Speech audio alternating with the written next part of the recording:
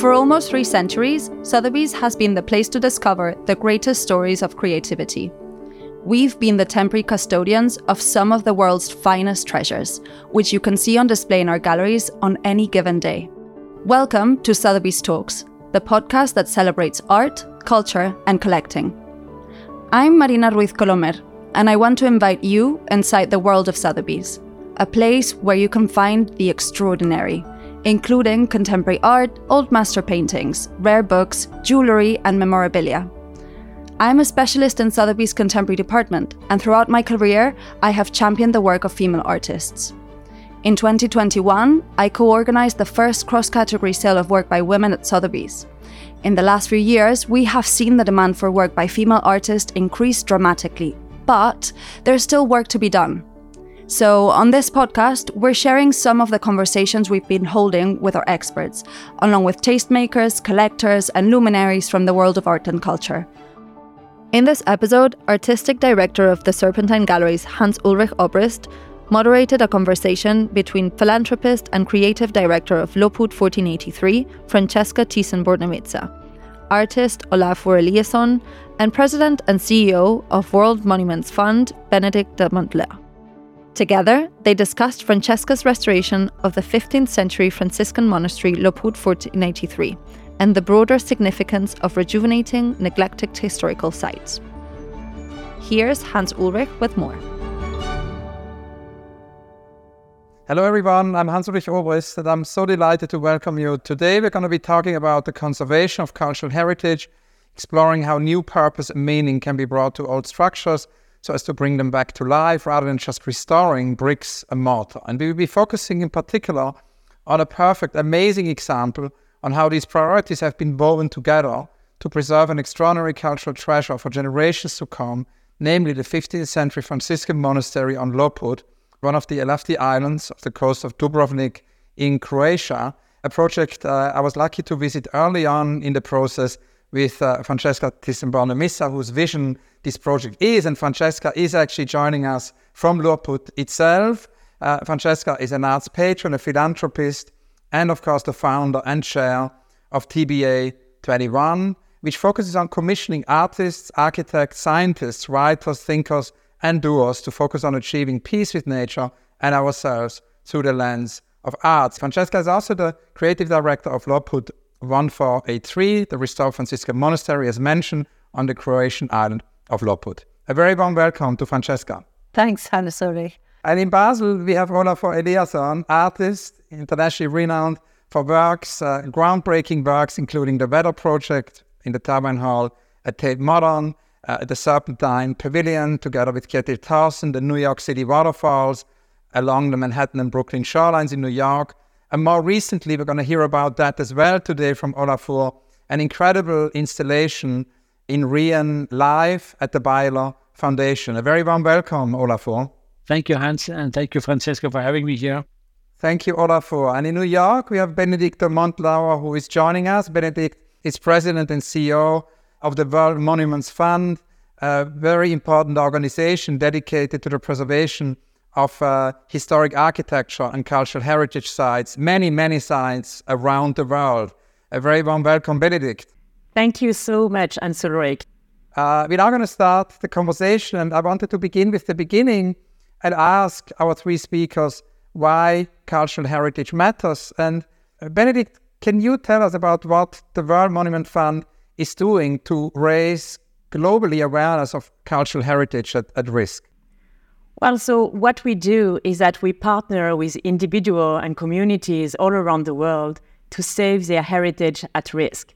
Heritage is so important because it's humanity's collective memory. We take it for granted, we live around it, it shapes our identities, but we really realize how much it matters when it's endangered. I think we all remember the feeling of loss we felt when Notre Dame was on fire, or when we learned that the Taliban destroyed the Buddhas in Bamiyan.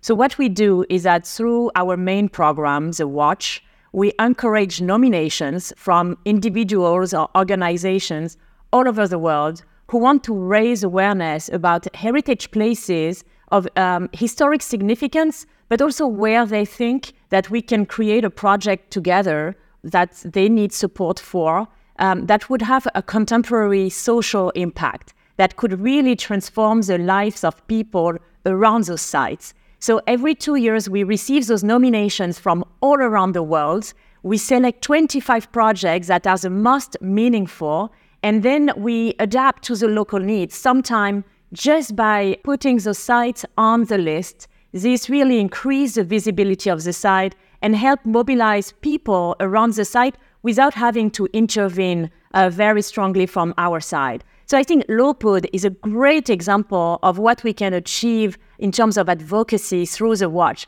In fact, what's interesting is that LOPUD was on the first watch list of 1996. So for us, it was also an experiment of what we could achieve through that program. And it was really fabulous to see that just by putting this monastery on the watch, we had such an enthusiasm because we showed that, not only it was important historically, but there were so many economic opportunity, especially in this post-conflict situation around cultural heritage preservation. And it was wonderful to see that Franziska Thyssen-Born-Mitzvah took over this project and carried it, while Monuments Fund was just involved at this very initial phase of the project to raise awareness about it.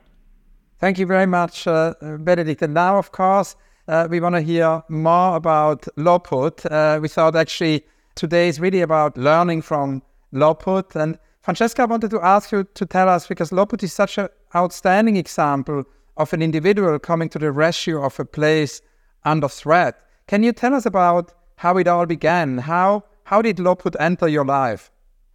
Before becoming an art collector for the last 20 years, I ran a non-profit organization called ART, which stood for Art Restoration for Cultural Heritage.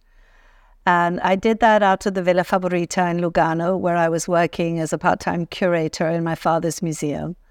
And Marilyn Perry, who was one of the founders of and I believe still on the board of the World Monuments Fund, was on my board. And I was immensely influenced by the World Monuments Fund. And I was sort of intrigued by their passion for restoring and the restoration of old buildings. I made a quick study at the Arts Institute in New York for a while to study under Michael Grassi. And I watched a lot of conservation projects happening in the museum, mainly of works of art and paintings that were in the collection. And it was something that really drove me for quite a long time. And at that moment, the war in Yugoslavia broke out and the invasion of Croatia began by the Serb forces. And at the same time, there was a lot of ethnic cleansing going on in Bosnia-Herzegovina in particular. I believed at the time that, cultural heritage actually really does represent, very importantly, past inhabitants of areas. When ethnic cleansing is happening, heritage plays an important role. I think we all cried when the Sarajevo library was bombed and many of its most precious manuscripts that represented a tolerant society between many different religions existing together in an area. So that was the end of this era, and I organized a conference about art at war in Zagreb. Together with the Institute of Protection of Monuments, I visited many frontline positions. I was a bit of a war veteran at that time, taking tremendous risks myself. And I ended up coming to Dubrovnik just in 92, which was just shortly after its siege and final bombing by the Serb Navy. And much of the city was still on fire and the surrounding areas were still occupied. And there was an incredible group of gold grain paintings that were hidden from the shelling in a basement underneath the Bishop's Palace in Dubrovnik. And sadly, that was pretty much at sea level. Many of those paintings were being damaged just by the conditions in which they had been hurriedly packed away. So we managed to take those out, and I set up a conservation lab, the first conservation lab in Dubrovnik, together with some restorers that came from the region that had been trained in Zagreb. And the Franciscan monastery in Dubrovnik gave us a space in which this lab could be set up. And I worked together with Giovanni Mandrusic from the Getty Conservation Institute and Stefano Scarpelli from the Uffizi in Florence. And we set up this project to restore these works, but also a training program so that they developed this expertise of working on these early Renaissance paintings, which are now thankfully all back in their places in the churches and in the various museums around in and around Dubrovnik. And this was a project that lasted 10 years, and in the process of which I had regular lunches in the refectory of the monastery in Dubrovnik with the friars.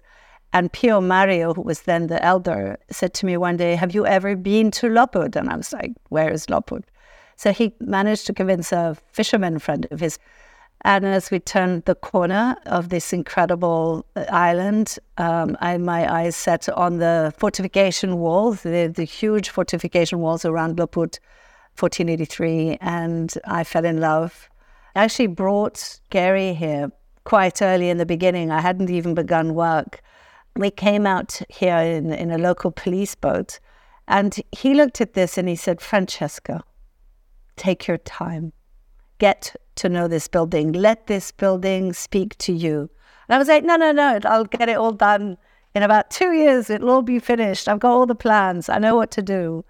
And he looked at me and he said, "Let the building reach out to you." And it took me a few years to understand what he was saying. And I actually am happy to tell him how incredible his advice was for me. I think that a lot was a discovery of all the different layers of history, and there are many, many parts of this building which we still don't know or understand. But this island were huge shipbuilders, and there's a huge history in shipbuilding here for the Spanish armadas, and therefore this island was very frequently attacked.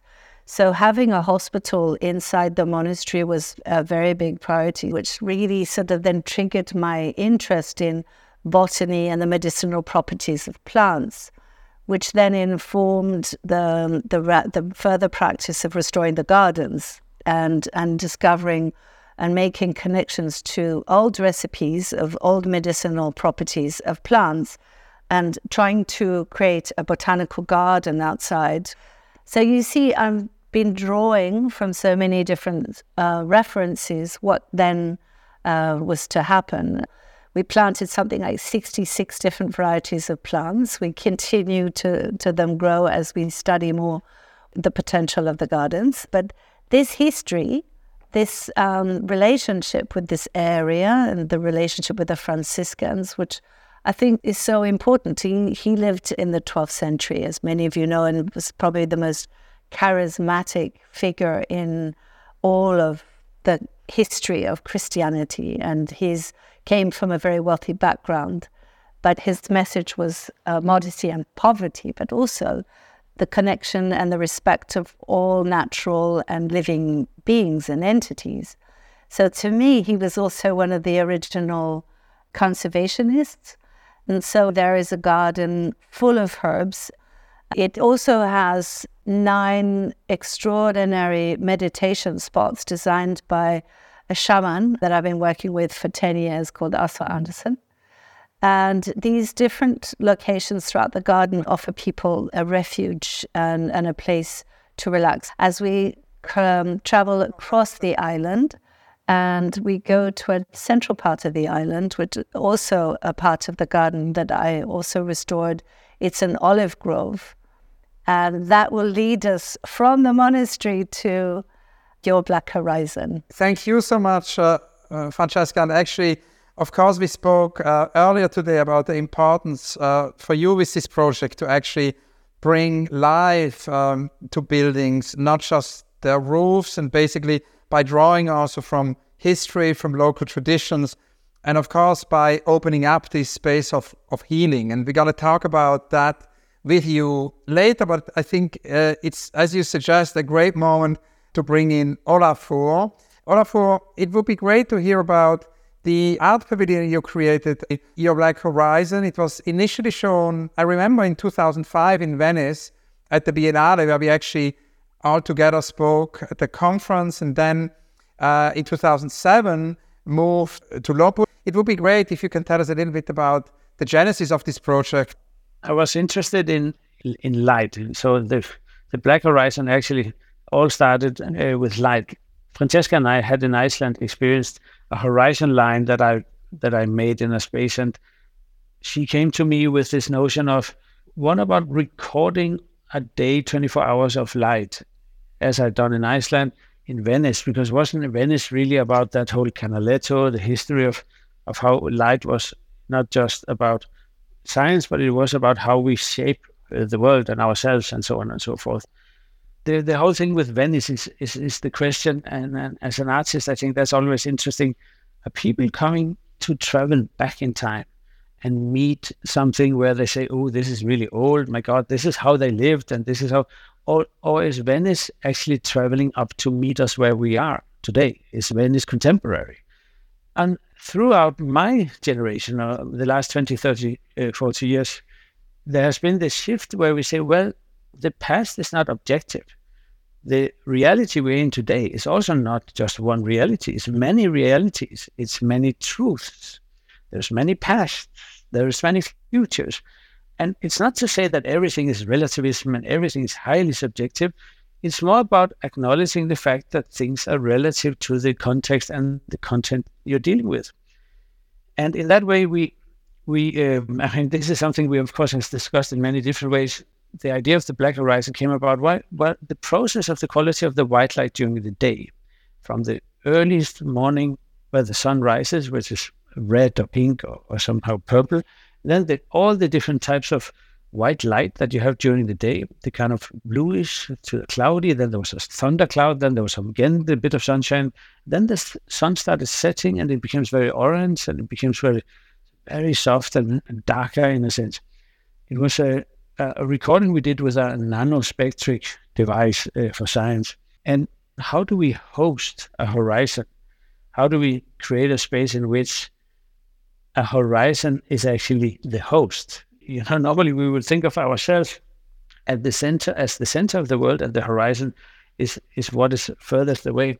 Could we turn it around and say, this is where the horizon lives? This is where you go in, and because it is absolutely dark inside of the pavilion, and there's just this one line of light. We play the, we play the whole 12 hours of daylight. We play that in, I think it's like 6 minutes or 8 minutes or something like this. You hear the camera maybe over amplify the bluish tone of this. But what is maybe more important, it's actually quite hard to tell how far away is this that you're looking at. Because it's completely black in there and you just see this one line. Is it a hole in the building through which you're looking to the outside, or what is it actually seeing? So there is a bit of a, how should I say, negotiation. Am I seeing something 10 meters away or 2 meters away? Should I be careful not to bump into the wall? Is this actually something I can touch?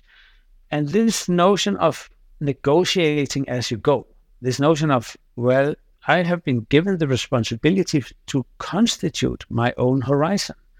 I am actually been put in a place where they think, whoever has created this thing here, they think I'm smart enough to actually make up my own mind about what is my own horizon. And of course, the interesting thing for me is that there is never a moment which is the same. The light keep changes. I mean, when it goes in a loop, so it becomes the same again. And this is, I think, this notion of everything is on the move. Nothing stands still. There are no nouns. Everything is verbs. And it is with the understanding of that, just like when you're in an art museum, you actually find out that there is also room for people in that idea. And of course, thank you, Olafur. That's exactly what you did in Rien near Basel now. But before we talk about that, I have one more question about the pavilion, because before I visited, I always sort of thought it was the monastery and the pavilion, and I actually realized being there that the pavilion connects deeply to the landscape, and that almost creates a kind of a counterbalance to the monastery. Can you talk about that? Well, I was very interested in this notion of the monastery has not stopped traveling. The monastery is on the move. You know, you could also say it's been traveling for how long? 500,000 years now, and we are meeting up with the monastery today. And that meeting up, I think your Black Horizon was to a certain extent a celebration of this notion of presence. You know, we tend, especially in the westernized world, to think that we, the excellent people, the people of excellence, of we are the ones who are moving and the rest of the world is standing still. Just when the colonialists, the Spaniards moved to Mexico, they said, oh, Mexico is standing still, and the Spaniards were traveling. That was actually not the case. Mexico was on the move as well, and it was a meeting up, which went very bad for the Mexicans. But this notion of primarily the sort of conventional white Western idea that we can conquer, we can take over, we can colonize, we can sort of take it in. I was interested in how do we leave that notion and acknowledge that it is a lot more complex. There's a lot of need to, how should I say, I use the word decolonize with carefulness because I'm a white old guy, but I think there is a great need to somehow reframe the fact that the macho or the sort of patriarchic or the paternalistic, that all these things has kind of driven into a strangely centralized vision where everything is around me. The modern progress, more success tomorrow, more and more is in front of me. And what I actually forget is simply to look around or to look down, look at the earth on which I'm standing. So the dialogue in Olafur, as you asked, so I'm sorry to give you such a convoluted answer, Hans, but it was this coming together of something that had almost been sent from the future, someone traveling from the past, and that is the monastery, and something who's almost as if it is a thought, it's a concept, it's an idea which has not really yet been born, like a horizon, right? We are looking at the horizon, we are seeing what is about to come to us. And so the meeting up, how do we host the presence? Thank you, Olafur. And that actually brings it back to Francesca. But before that, maybe we can hear a little bit about how you actually approach the architecture of the Beyeler Foundation in Basel, because you're now in Basel, in Rien. That, of course, is not an answer to an old building. It's more what Walter Benjamin said. It's a building from the just past, from the very recent past, the Renzo Piano building. And you created an experience which is unprecedented, really, because you basically opened the museum to the outside. Lina Bobardi once said the outsides are in the inside, the insides are on the outside. And that's what's happening here. You also flooded half of the Beyeler Foundation. Can you tell us about this experiment? I was incredibly excited about being offered the opportunity to show at the Beyeler Foundation. Famously, the building is actually inspired by the great building by Renzo Piano in Houston called the Menil Foundation, or the Menil Museum. And the Menil Museum, I would like to think that Renzo Piano was inspired by Philip Johnson, who did the private estate of the Menils. And it was very progressive, lots of glass and so on. And this was done. There was this notion of, is the glass actually a democratization of, letting the outside in? Lina Bobardi, as you said, there was lots of discourses. And only up in the 90s, Richard Sennett brought our attention to the fact, well, he said, maybe the glass is a social boundary. Maybe the glass in front of a shopping window, in front of a Gucci store, is actually more showing the distance between the inside and outside, and the social distance, because I can't afford it.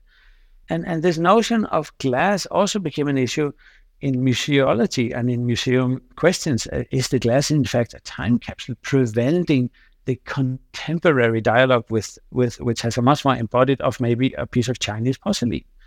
So the role of vitrines, of glass, the whole museum is one big vitrine, and all the way from Philip Johnson and across architecture history also has a lot with a certain question about what is the political standing as it comes to the passing of time.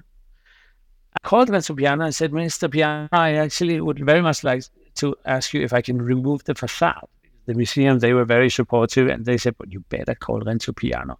And Renzo was... he was a little surprised that I asked, but he was like, well, if the museum is up for it, why not?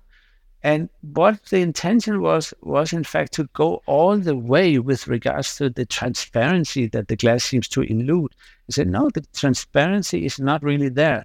It becomes a shopping window. So I raised the water level of the lily pond as much as I could, and that was enough to bring about 8 or 10 centimeters water into the whole museum. Of course, we put a little membrane, and as you can imagine, we protected the museum by that standard. But then I created a pathway through which you walk, and you are essentially walking through an exhibition of the outside invited inside, not at least also the species, the environment, the plants. There's lots of plants in collaboration with Günther Vogt, the landscape architect. We made, a whole principle about, and that will be my last comment on that, but because it brings us back to Olafur. Maybe, as Francesca said, 75 years ago, the Human Rights Charter was made by UN, and the values that was born out of that cannot be appreciated enough.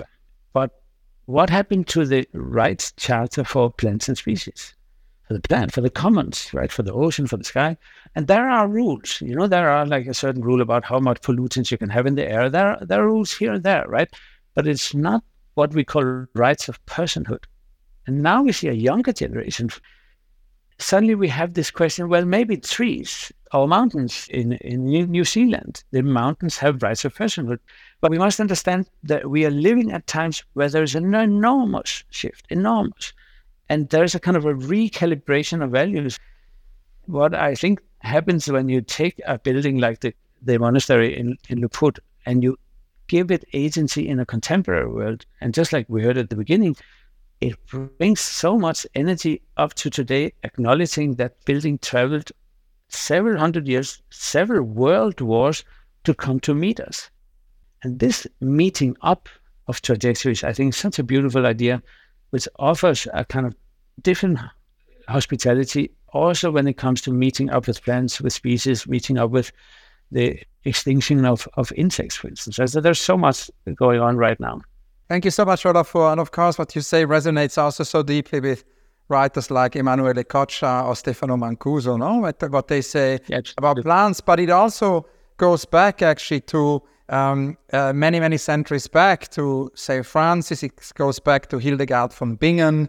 And that, of course, brings us to this long durational dimension both Francesca and you spoke about.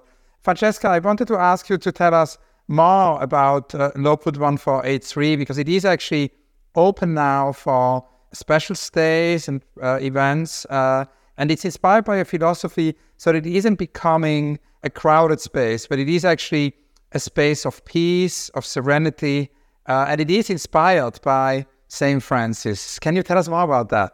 Well, I would say that St. Francis was one of the original environmentalists. His passion for all living sentient beings was such a focus.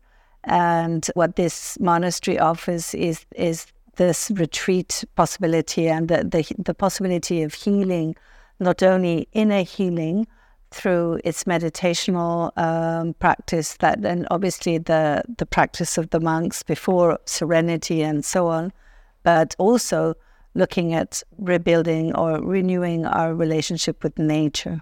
So that has been a very big priority for us. One last point, Francesca, is because Olafur talked about the pavilion, and the pavilion has now been listed as a cultural heritage on the island. And of that has, of course, created such a fascinating dialogue also with the local, with sailors and actually people from the sea. It's in that sense a catalyst. Can you tell us a little bit about that? Because I think it's really relevant to hear more. Well, I mean, one of the biggest focuses was to not only restore the buildings, bricks and mortar, as you said at the beginning, Hans-Ulrich, but also to revive it, to give it life again. And much of our history is connected to our relationship with nature, and this is a place where very strongly you reconnect with nature. So there is so much about the history that we've woven together to create something of contemporary culture, very focused on renewal and restoration of our soul and our spirit, as well as our relationship with nature. Thank you, Francesca. And that, of course, leads us to also the question of local communities, And Benedict, that's something which is very important in your work, how you actually help local communities. And in my conversations with Eduard Glissant and Mantia Diawara, we discussed a lot how one can be local, rooted in one context, but do that in a way that does not lead to the exclusion of other people's roots. It doesn't lead to the hierarchization or election of some roots over others. As Eduard Glissant says, we need to celebrate roots, local roots that expand elsewhere, roots that touch each other.